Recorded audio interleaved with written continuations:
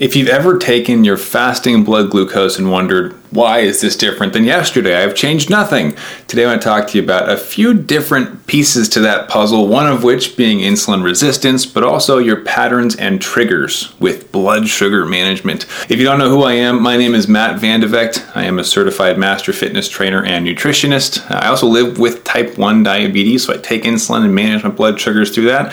And today I'm going to share with you a story that might trigger some aha moments for you in understanding why blood sugars do what they do. So I hope this helps, and let's get into our theme song. I've spent the last 10 years pushing the limits while identifying trends and patterns in my type 1 diabetes management. Follow along as I learn, apply, and share the fitness, nutrition, and lifestyle strategies that I've learned from diabetes experts around the world. The real question is, how can we live fearlessly with diabetes while maintaining stable blood sugars?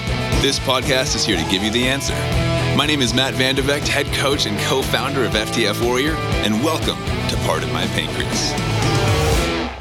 Last week, I had some frustrating blood sugars that I thought might help to share with you, just in case you get some light bulb moments from this.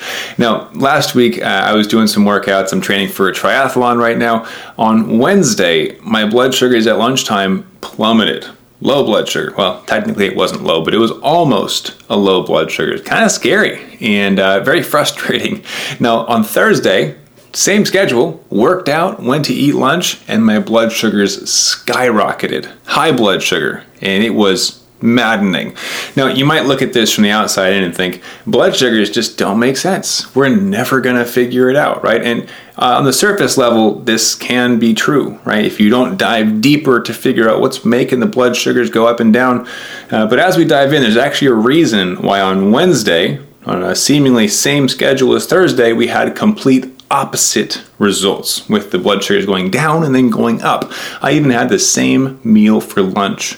Now, quick overview of the potential threats to blood sugars that we see in this specific scenario is that as a type 1 diabetic, I have to constantly manage the flux of my insulin sensitivity and insulin resistance. Now, those are two sides of the same coin. Basically, it tells us how great the insulin is going to work or how much difficulty the insulin is going to run into in getting used. And this, of course, comes into play when we're looking at blood sugar regulation, trying to keep everything stable, right? Now, on Wednesday, while I did work out both times, the same time of day, had the same meal for lunch, the workout itself is what changed for me.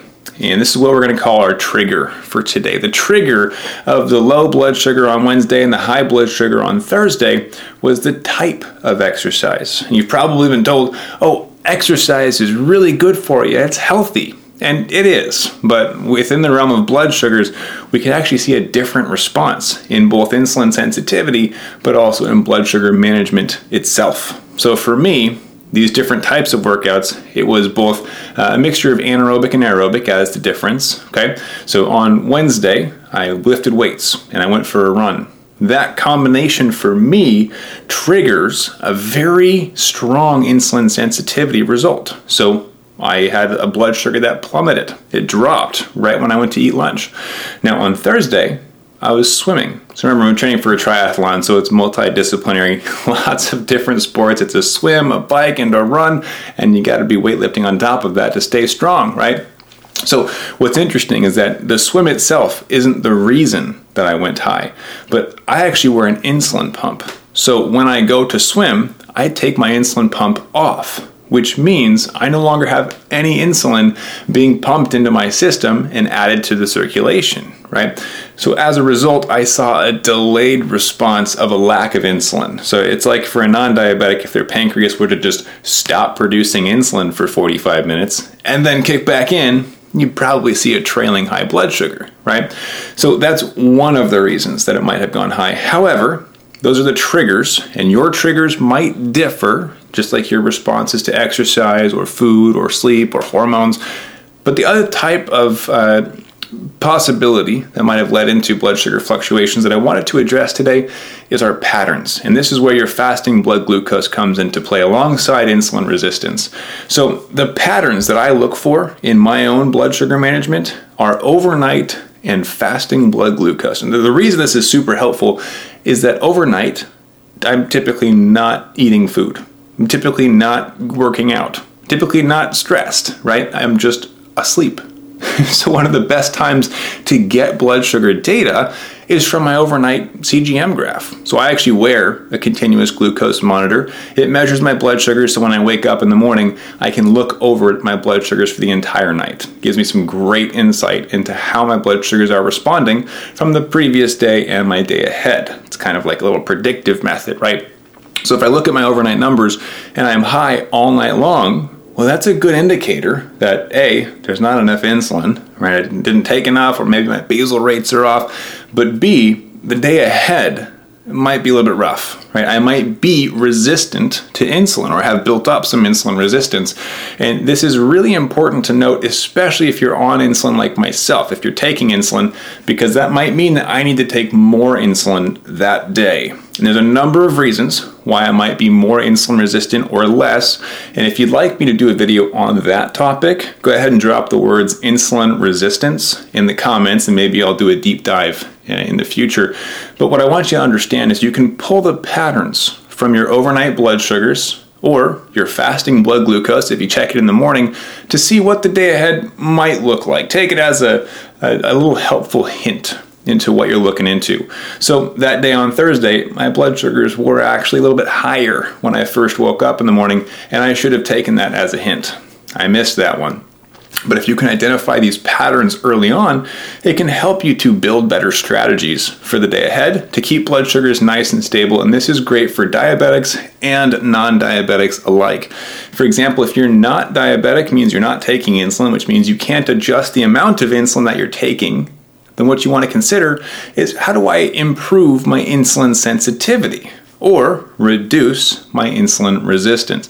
Basically, the insulin that your pancreas is producing, if you don't have type 1 diabetes like me, or if you're not insulin dependent, you want to make sure that insulin actually gets used appropriately and you assist it in that process. So if you'd like me to make a video on insulin sensitivity, what I want you to do right now is go into the comments. Again, if you already typed insulin resistance, and type insulin sensitivity. Whichever one of those gets more votes is the one that I'm going to make next. But if there's enough votes for both, maybe I'll make content on both sides, because they are different. Now, for general health, we want to look at reducing our insulin resistance, okay? And we want to improve our insulin sensitivity. They're both similar concepts, but complete opposites in the same respect. So again, if you want me to make a video on one of those or both of those, type insulin resistance and or insulin sensitivity in the comments. Help me know what would be helpful for you to cover. Now, as we look at this whole piece again, this whole piece of the puzzle, I want you to look at your fasting blood glucose, track that number if you can. The more data you have, the better. But understand that it's a little glimpse into how your blood sugars are responding at the start of your day that may or may not impact your strategies for the rest of the day. And for me, I've found that to be very helpful to recognize both my patterns, which I start with looking at my overnight blood sugars and my fasting blood glucose to see, am I extra insulin resistant today? Am I insulin sensitive? And for me personally, if I'm at or below 110, I feel pretty good about that. If I wake up and I'm below 80 or 90, I'm a little more insulin sensitive, right? So be aware of that. If I'm above 120, 130, 140, I start to get concerned and think I might be insulin resistant today, and I adjust what I use, which are blood sugar formulas. So I adjust the calculation on how much insulin I take as a result, and that allows me to stay, as I'll show here, 95% time in range as my norm. If you've been watching the videos for a while, you know the last 3 weeks I've been the exact same 95% time in range.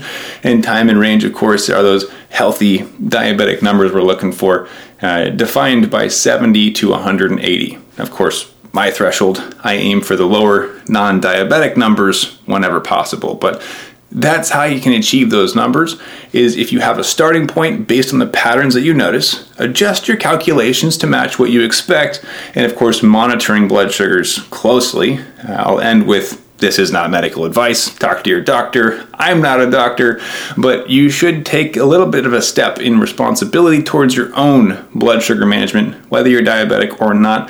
I guarantee you, it'll help to understand a bit more about why blood sugars do what they do. Now, bonus, Identify your triggers. For me, different types of exercises impact blood sugars. Different types of foods impact blood sugars.